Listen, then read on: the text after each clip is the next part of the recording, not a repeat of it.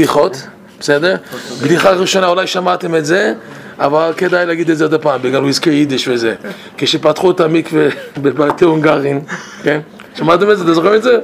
אוקיי, כשפתחו את המקווה בבתי הונגרין, אז צווי אלטרר, הם הגיעו, נו, ווזו גזוג מדיניים מקווה, אז השני אומר, אין טעם, אין ריח, מה זה? עכשיו עוד בדיחה. אחד הגיע לבייס מדרש ליטאי, אחד הגיע לבייס מדרש ליטאי, ושם יש מתקן של קפה ותה, אז היה מישהו לומד שם, הוא שאל, אני יכול להכין לעצמי קפה? לא יודע, זה שייך לציבור, אולי זה לא הפקר וזה גזל וזה. אז הוא עזב, הוא הלך לשטיבול, חסידי של שטיבול ממול, גם שם המתקן של קפה. הוא שאל אותו, אני יכול להכין לעצמי קפה? הוא אומר, למה לא? זה שייך לציבור, מה הבעיה? עוד בדיחה, אוקיי?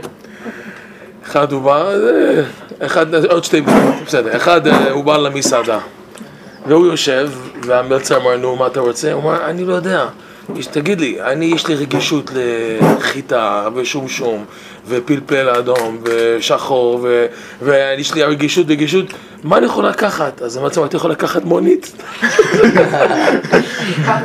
עוד אחד ואנחנו גומרים עם זה, אוקיי? עכשיו הוא אחד בא לרופא והוא אומר, אני לא מבין, כל פעם אני שותה תה, אני מקבל מכה בעין השמאלי. אז הרופא אומר, פעם הבאה, תוציא את הכפית מהכוס. ואחרון, הנה עוד אחד ואנחנו גומרים בזה, אוקיי? עכשיו, אחד ערבי, הוא התחתן עם מרוקאית, אוקיי? יהודי מרוקאית, והוא התקשר ליד לכם, תציל אותי. אוקיי, יאללה, בעזרת השם. אוקיי, אז דיברנו פעם אחרון על הפלא, נכון? כן. כן. דיברנו על המון מופלא? כן. אוקיי, אז זה ממש פלא. לא הסברת את זה. יש ביור, רבינו, שלומדים ליקוטי מוהר"ן, אתה יכול לא לראות דבר, פתאום אתה רואה דבר שזה אור עצום, אוקיי? המון מופלא זה ככה, רבינו מסביר שמה בתורה כ"ד, ליקוטי מוהר"ן תורה כ"ד, שהכתר, יש דרגה שקוראים לזה כתר. כתר זה דרגה שאתה אדם, הוא כבר הגיע לקצה של השכל שלו. זאת אומרת, אדם, על ידי שהוא עושה מצוות בשמחה, אז הוא מעורר מה שקוראים לזה ברכה, ואם הוא בעל נפש, אם הוא מכוון הרצון שלו דבר טוב, הוא זכאי לקבל ברכת השכל, אבל זה לא טוב לסמוך על השכל לבד כידוע, רבנו משמעקה כידוע, וצריכים לשתף את זה עם אמונה. האדם צריך ללמוד תורה עם אמונה. אני חושב דיברנו מזה, לא? שצריכים ללמוד תורה עם אמונה, והמטרה של התורה שלך זה תכלית הידיעה שלא נדע. התכלית של הלימוד שלך זה כדי לדעת כמה אתה לא יודע, ואם אמונה מוגדלת בהשם, במצוות, בצדיקים, אתה עולה דרגה, אוקיי? התורה עלה, אבל גם האמונה עלה, אוקיי? והידי שאדם משלב אמונה ודעת כזה, אז הוא מעורר ברכה שנייה, גבוה מאוד, וזה רבנו קורא לזה, זה הברכה של הכתר. והברכה של הכתר זה מה? זה במילים אחרים, לעובדה למעשה, זה יישוב הדעת. רב נוסן נכנס בזה הרבה, הוא אומר, אדם שיש לו יישוב הדעת, זה הדרגה הכי גבוה שהאדם יכול שיהיה לו בעולם הזה. מה זה יישוב הדעת הרב? אנחנו מקליטים, זה מקליט. אז יישוב הדעת זה שאין הפרעות, אין בלבולים, זה הכל חלק, ואדם שיש לו יישוב הדעת, הוא רואה ברוך שיש הקדוש ברוך הוא בעולם. הסיבה שאנשים, רבנו אומר את זה בתניאנה, תורה י', הסיבה שאנשים רחוקים מהקדוש ברוך הוא זה בגלל שאין להם יישוב הדעת. אין להם יישוב הדעת. אז יישוב הדעת שהמוח מיושב. אבל להגיע לזה, האדם צריך להפסיק לרוץ. שאדם, לדוגמה, יש לי סדר שלי, יש לי שיר יומי על גמרא, ופוסקים, וחומש, ולימוד, יש לי סדר יום שלי סדר, אז בסדר אתה רץ כדי להספיק את הסדר שלך, אוקיי?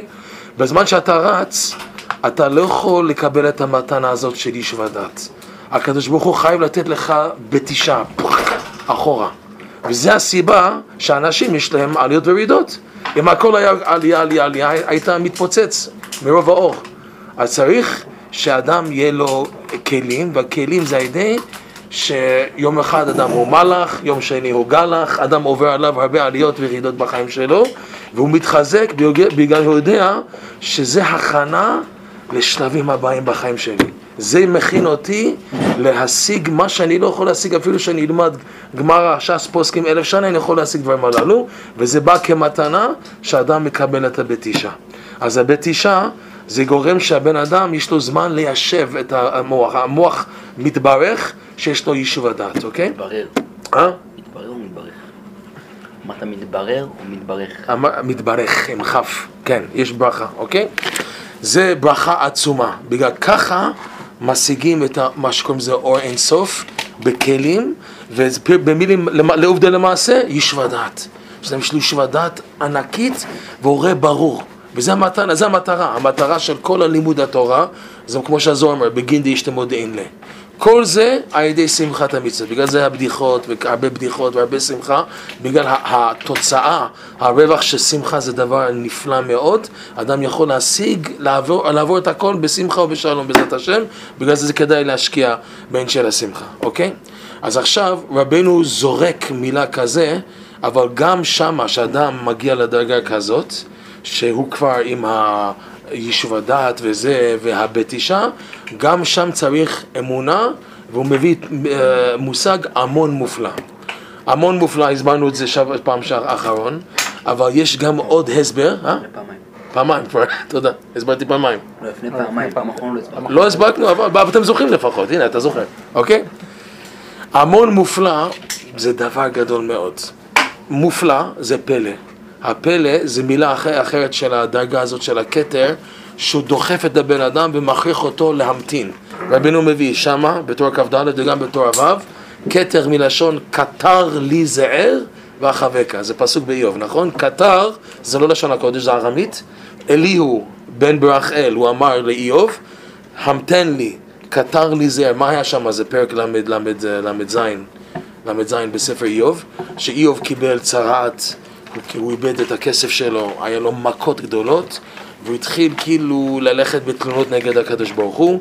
אז החברים שלו, כולל אליפז, לא יודע מי הוא בדיוק, אומרים שזה הבן של עשיו, וכולל אליהו, שיש דעה במדרש, או רבי עקיבא או רבי אליעזר, שאליהו בן ברכאל, זה מכבודו בעצמו יצחק אבינו. יצחק בן אברהם אבינו, הוא אליהו, בגלל הוא היה חזק באמונה, בן, והשם ברך את אברהם בכל, ברך אל, זה אברהם אבינו. ואיוב, אריזל מביא, שהוא הגלגול של תרח, אוקיי? הוא חזר בגלגול כאיוב לתקן משהו פגם כתרח. מה היה הפגם של תרח?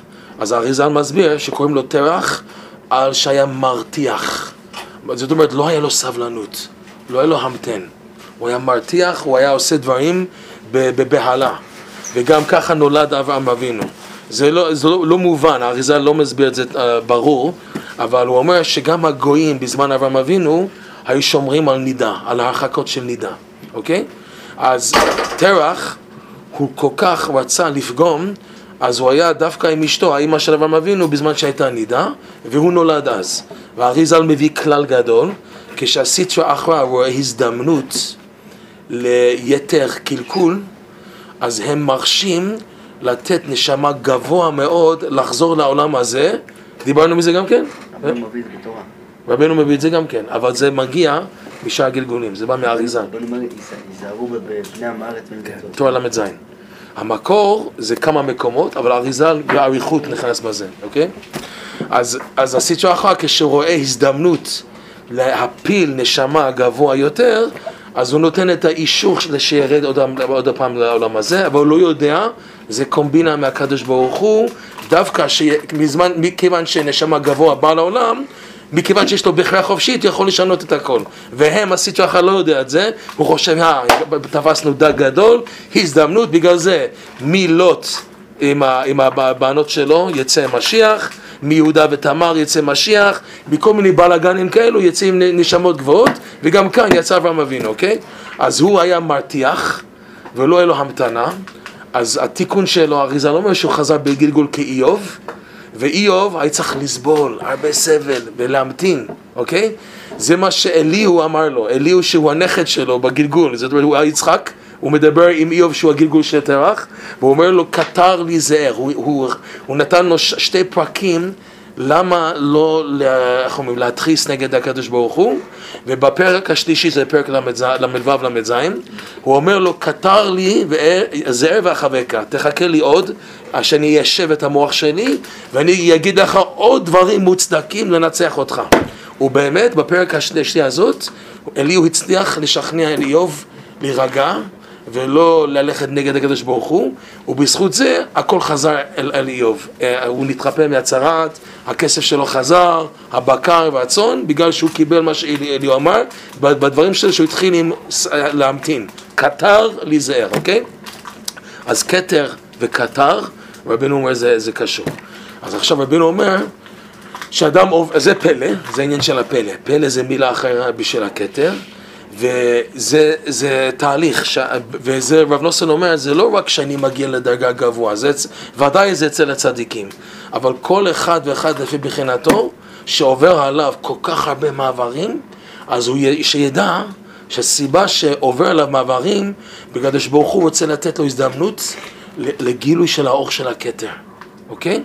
אז עכשיו זה תלוי בבן אדם, או הוא מסתכל על הדחיפה אחורה, והירידות, לא רוצים אותי, יאללה תעזבו אותי, תן לי להיכנס בתאוות שלי עוד הפעם, ותן לי ליפול עוד הפעם, והוא נכנס בחלישות הדעת, אוקיי?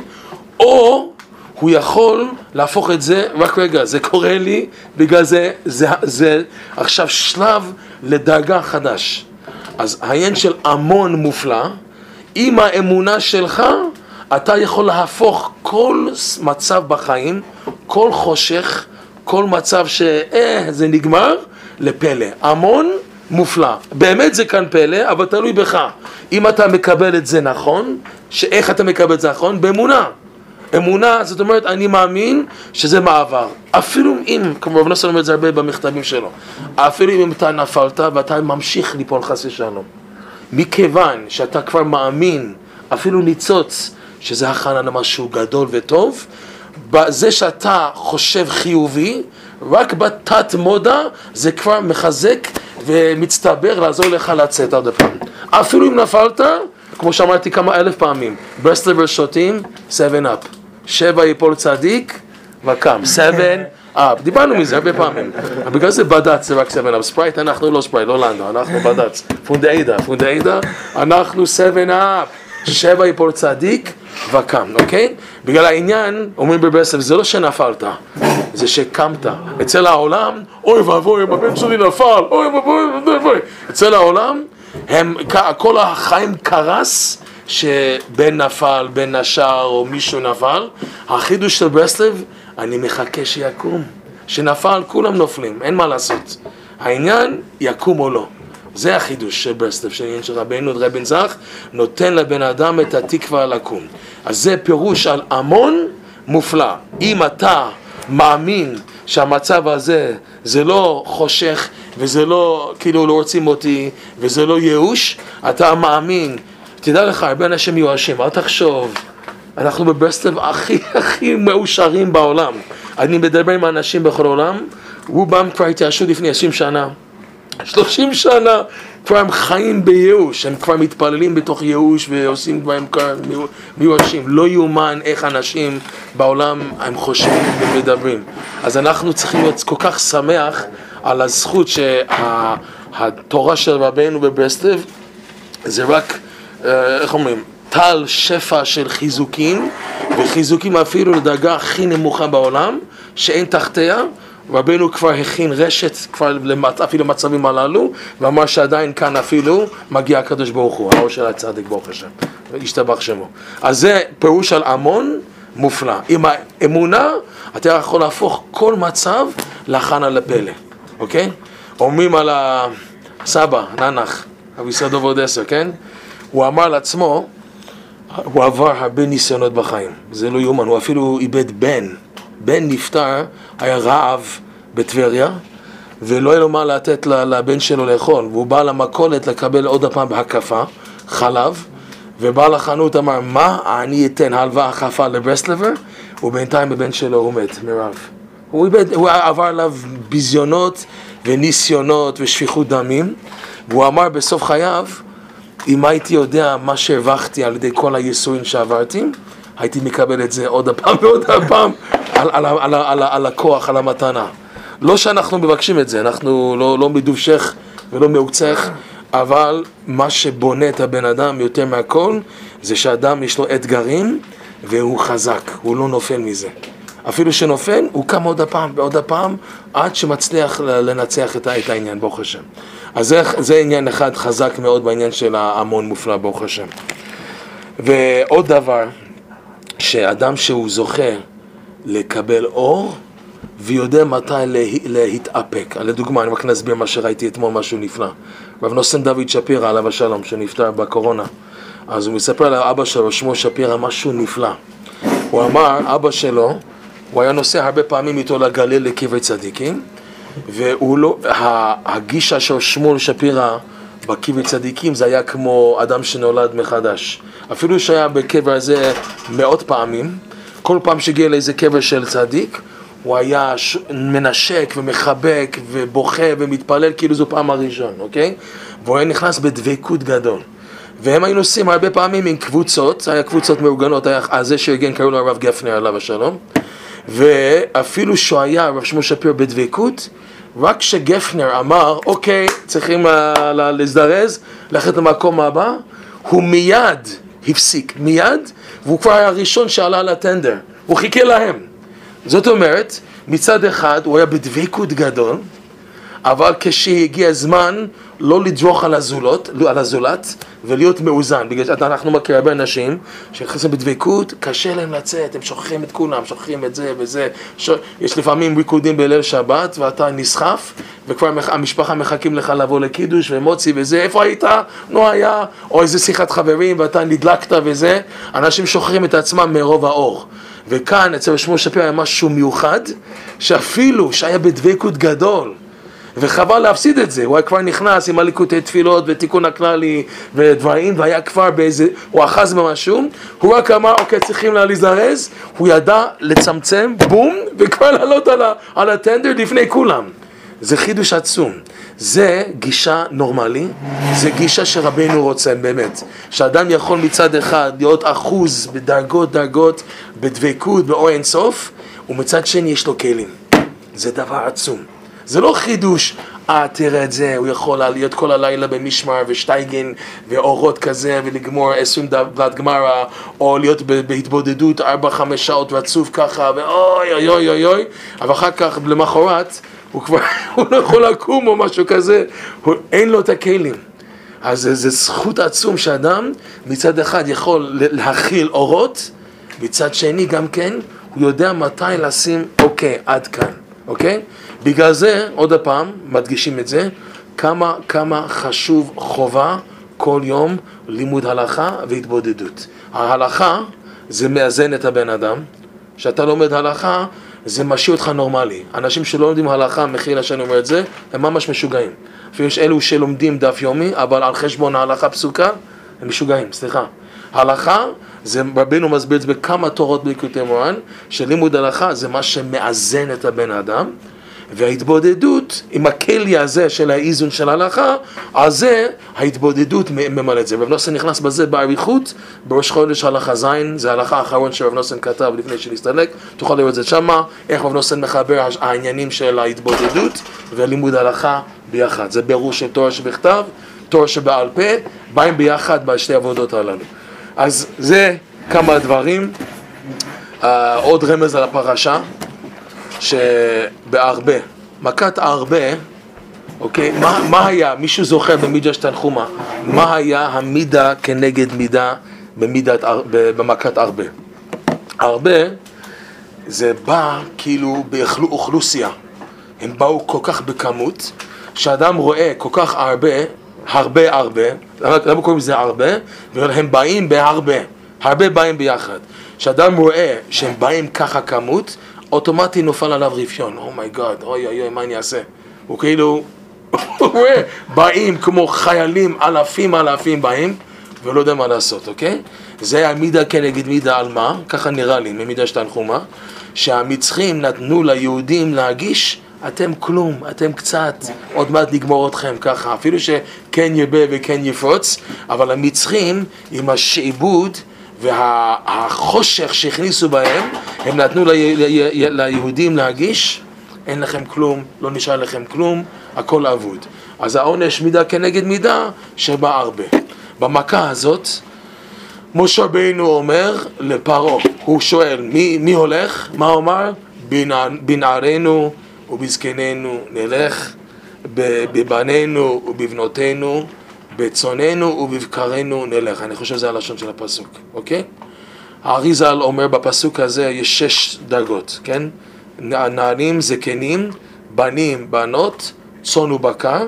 הוא מראה, אני לא זוכר בדיוק, איך כל 10 ספירות מרומזים ב6 דרגות. יש כמה שכוללים 2, אז מגיע לסך הכל 10 ספירות, שמשה רבנו אומר, אנחנו הולכים, הכל, כל 10 דרגות של קדושה, בגלל חשוב מאוד, האריזל מסביר, חשוב למשה רבנו להדגיש, שעכשיו יהיה הליכה, תיקון, לכל 10 ספירות, בגלל המספר 10 זה מופיע הרבה פעמים. יש 10, מהתחלת הבריאה יש 10 ספירות, פרשת בראשית, ב10 מאמרות נברא העולם, אחר כך 10 דורות מאדם עד נוח, 10 דורות מנוח עד אברהם, אחר כך 10 מכות במצרים, אחר כך 10 הדיברות בהר סיני, ואחר כך 10 קדושות של ארץ ישראל, שירושלים בקודש קודשים, אז יש 10. היה חשוב שמשה רבנו ידגיש שכולנו יוצאים, אוקיי? על ידי, ככה מסבירים בתורה כ"ד המפרשים, על ידי השמחה של המצווה של הקורבן פסח, בגלל על מה הוא מתווכח עם פרעה. אנחנו רוצים לעשות קורבן פסח, אנחנו כולנו יוצאים, כולם, נלך, יש הליכה מכל הצדדים, אוקיי? בדרך אגב, אני מקווה שאני זוכר את זה טוב, המגלה עמוקות בשם הבן שלו, שלמה, רב שלמה, בגיל 7, הוא מזכיר, בן שלמה שהוא בגיל 7 לבד, היה לו חידוש, המגלה עמוקות כתב את החידוש של הבן שלו בגיל 7. יש לכם כאן פאר ליקוטים, על תורה כ"ד? אין כאן, אתם לא יודעים אם יש. אז תביא את זה, בואו נראה את זה בפנים, בגלל זה יותר, שמה, עד שמה. הנה, פאר ליקוטים. איזה תורה? כ"ד, חלק ד'. זה חלק ד'? נכון. Fine and nice. Fine and nice, אוקיי. בואו נראה בפנים את הלשון. זה יפה מאוד, איך הוא מצטט, איך הוא מכבד את הבן שלו גם כן, אוקיי? הנה. יש לנו עוד זמן? יש לנו עוד זמן, כן. אני מקווה שזה לא משעמם, זה מעניין, כן? אוקיי, fine and nice, אוקיי, רגע. סקי גדה, fine and nice, אוקיי, עיקר ברכה. מגלים, נו איפה, שכל אחד עולה ראיתם בכל... איפה אתה? איפה אותך בגלי? הנה.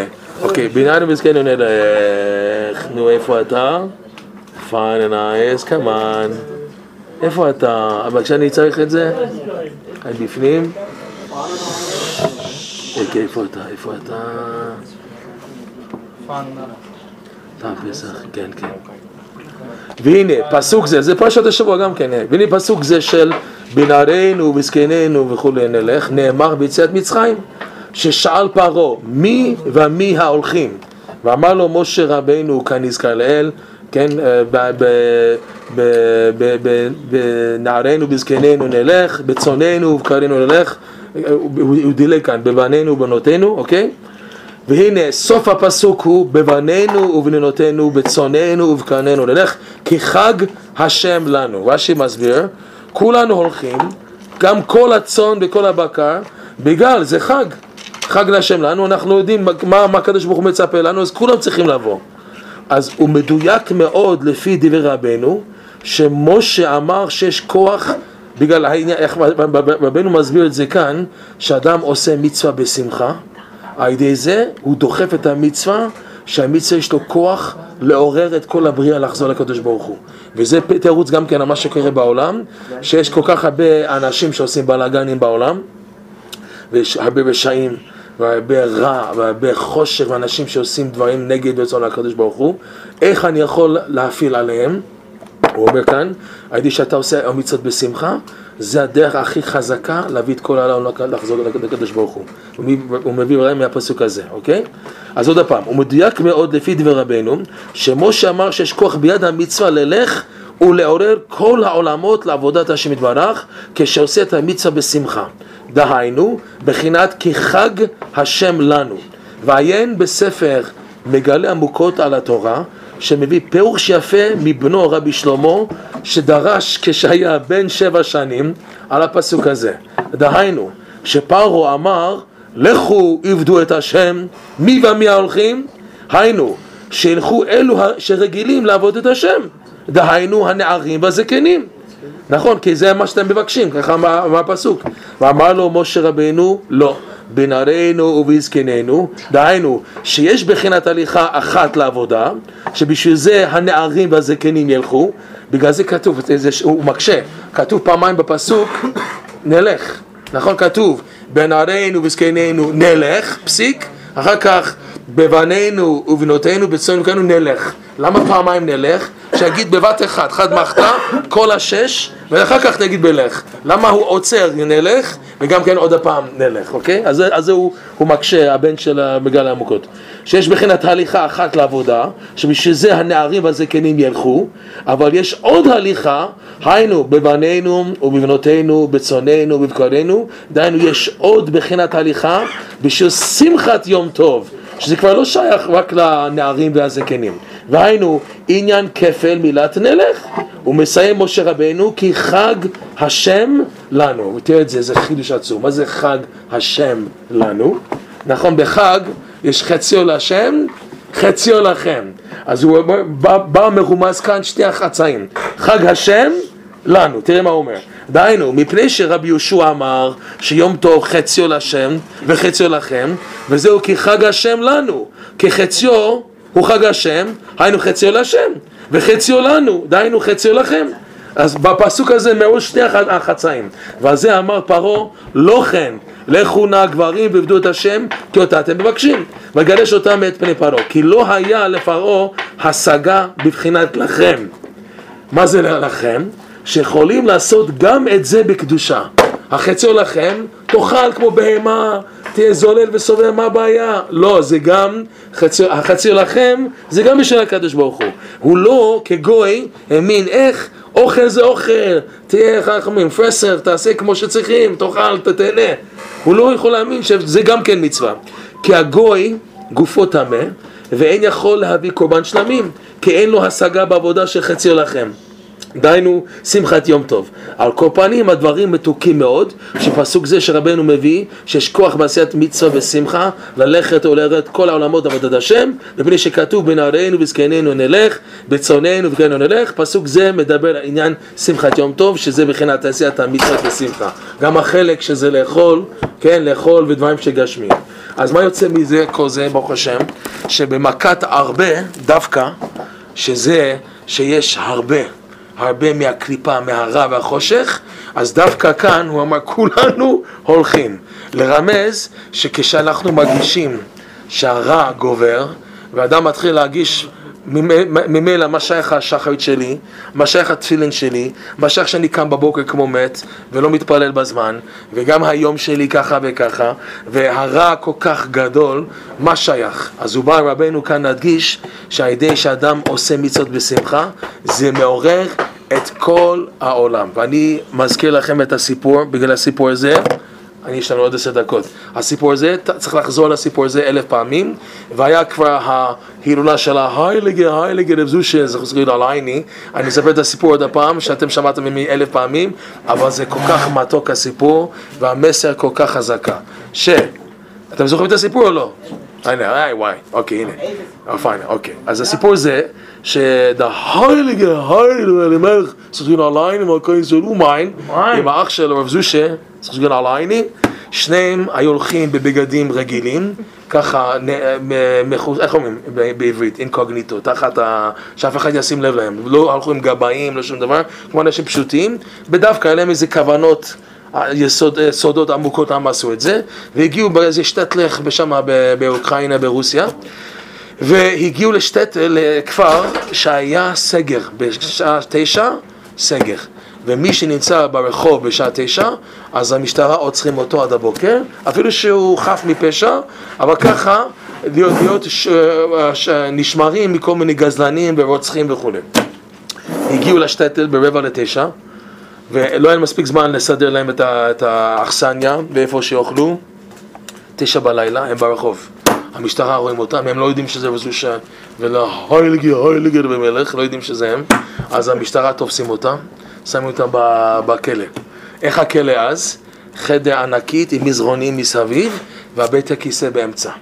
וזאת אומרת, גרף של ראי, אי אפשר לברך, אפשר להתפלל, אפשר ללמוד בגלל יש הריח, וזה מול הגרף של ראי. אפילו שמסתובב, הריח של הגרף שלי זה ריח של ממש, אוקיי?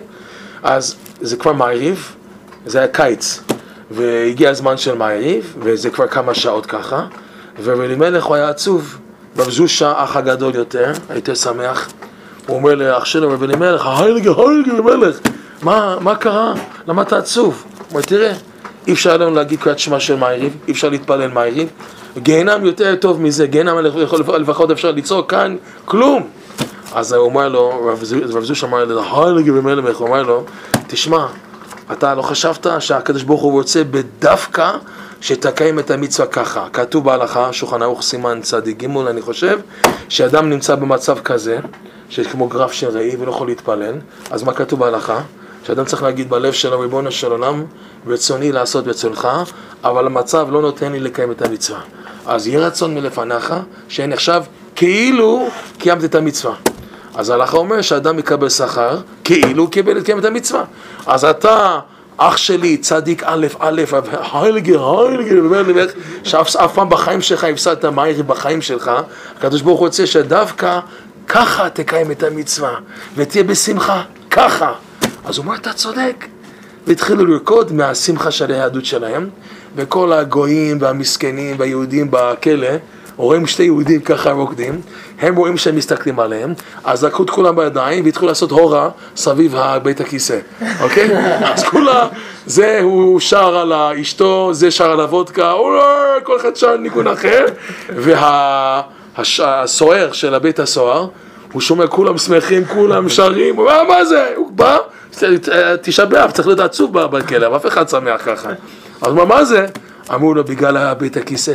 הוא אומר, באמת? הוא פתח את הדלת, והוציא את הגרף של ראי, הוציא את בית הכיסא, עבר 5 דקות, הריח יצא מהחלונות, אז רב זוש אמר לה, ההילגר אח שלו, רב זלם, עכשיו אתה יכול להתפלל.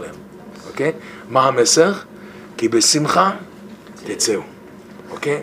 שמחה, אני רואה שרב נוסן השקיע הרבה בתורה הזאת כ"ד. הוא השקיע המון, ראיתי מישהו אמר לי ששמו הורוביץ היה כתב, שיש הלכה שרב נוסן נותן בומבות על השמחה. זה ברכת תודה על החבב. ושמו הורוביץ אמר שזה הלכה שכל אחד צריך ללמוד את זה כל יום, בגלל זה חיזוק שמחה לכל החיים. אם אתה חזק בשמחה, זה גורם לפתרונות שלא יישמע. לדוגמה, אדם תקוע, לא יכול למצוא שידוך, הוא תקוע. וכולם דואגים, תראה אותך כבר וייסבורד וזה, מתי תתחתן וזה, והוא נכנס בדייגס, והאמא שלו, תראה מה הצב שלנו, אבא שלו, והוא רק בדאגה, ויותר בדאגה, יותר נופל לתשעה באב, והוא בפח נופל. אז רבנו כאן אומר, תפסיק, אל תחשוב בכלל על מה שעובר עליך, תפנה לשמחה. אבל אני צריך לטפל בבעיה. לא, ככה מטפלים. אתה בורח מהמצב ואתה משקיע בשמחה עד שאתה תגיע לשמחה אמיתית, והשמחה מושך כאנרגיה טובה אליך את הפתרון. אוקיי? זה כמו אדם שמול 5,000 כפתורים, ואחד זה כפתור הנכון. והוא לא יודע איפה לחוץ, מתחיל ככה, ויש 5,000 כפתורים, הוא לא יודע, ובינתיים החיים שלו עובר ולא יודע מה. עם שמחה, זה גורם שבן אדם עושה החלטות הנכונות. בגלל שאדם שהוא במצב של דאגה ומודאג, אז בוודאי 98% הוא יעשה החלטות לא נכונות בחיים. אז ככה וככה וככה, בוא נרוץ לרשמי, בוא נלך לדבו חצר, לקבל בלחה בזה, והוא רץ, הוא לא יודע מה הוא עושה, ובלי שבדעת, בלי שמחה, אז הוא גורם לעצמו יותר נזק, חס ושלום. אבל מאידך, שהאדם הוא משליך הכל על הצד, בגלל זה רק מזיק לו. זה רק מזיק לו, ובמקום זה הוא מתחזק בשמחה, ועובד על השמחה, מקיים את המצוות בשמחה, והוא שמח במה שהוא עושה, זה מושך אליו אנרגיה. וזה הפסוק, כי בשמחה תצאו, יוצאים. ממה? מהכל. לא רק הגאולה האחרונה בעזרת השם, אבל כל פעם שאתה אדם תקוע, אם הוא מתחזק מספיק בשמחה, זה יכול להפוך את הכל. אז יהיה רצון שנזכה לקיים זין, פסוס דה הייליגה, ולמח זכר גן עייני, וגם רמזו שזכר גן עלייני, ועוד בדיחה, היה לי בדיחה טובה. אמרתי לך על היד לאחים? מה לך? עכשיו אמרתי, כן, אז רק לכם כל הבדיחות החדשות שהיה לי. היה לי עוד אחד, כן, אוקיי, זה קצת, בחטא יש לנו חמאס, יש לנו מה עוד? החיטין בימן, מה עוד יש לנו? חיזבאללה, ויש גם חמותו. זה יפה, זה יפה. עם רצון שנזכה בשמחה בעזרת השם, לקיים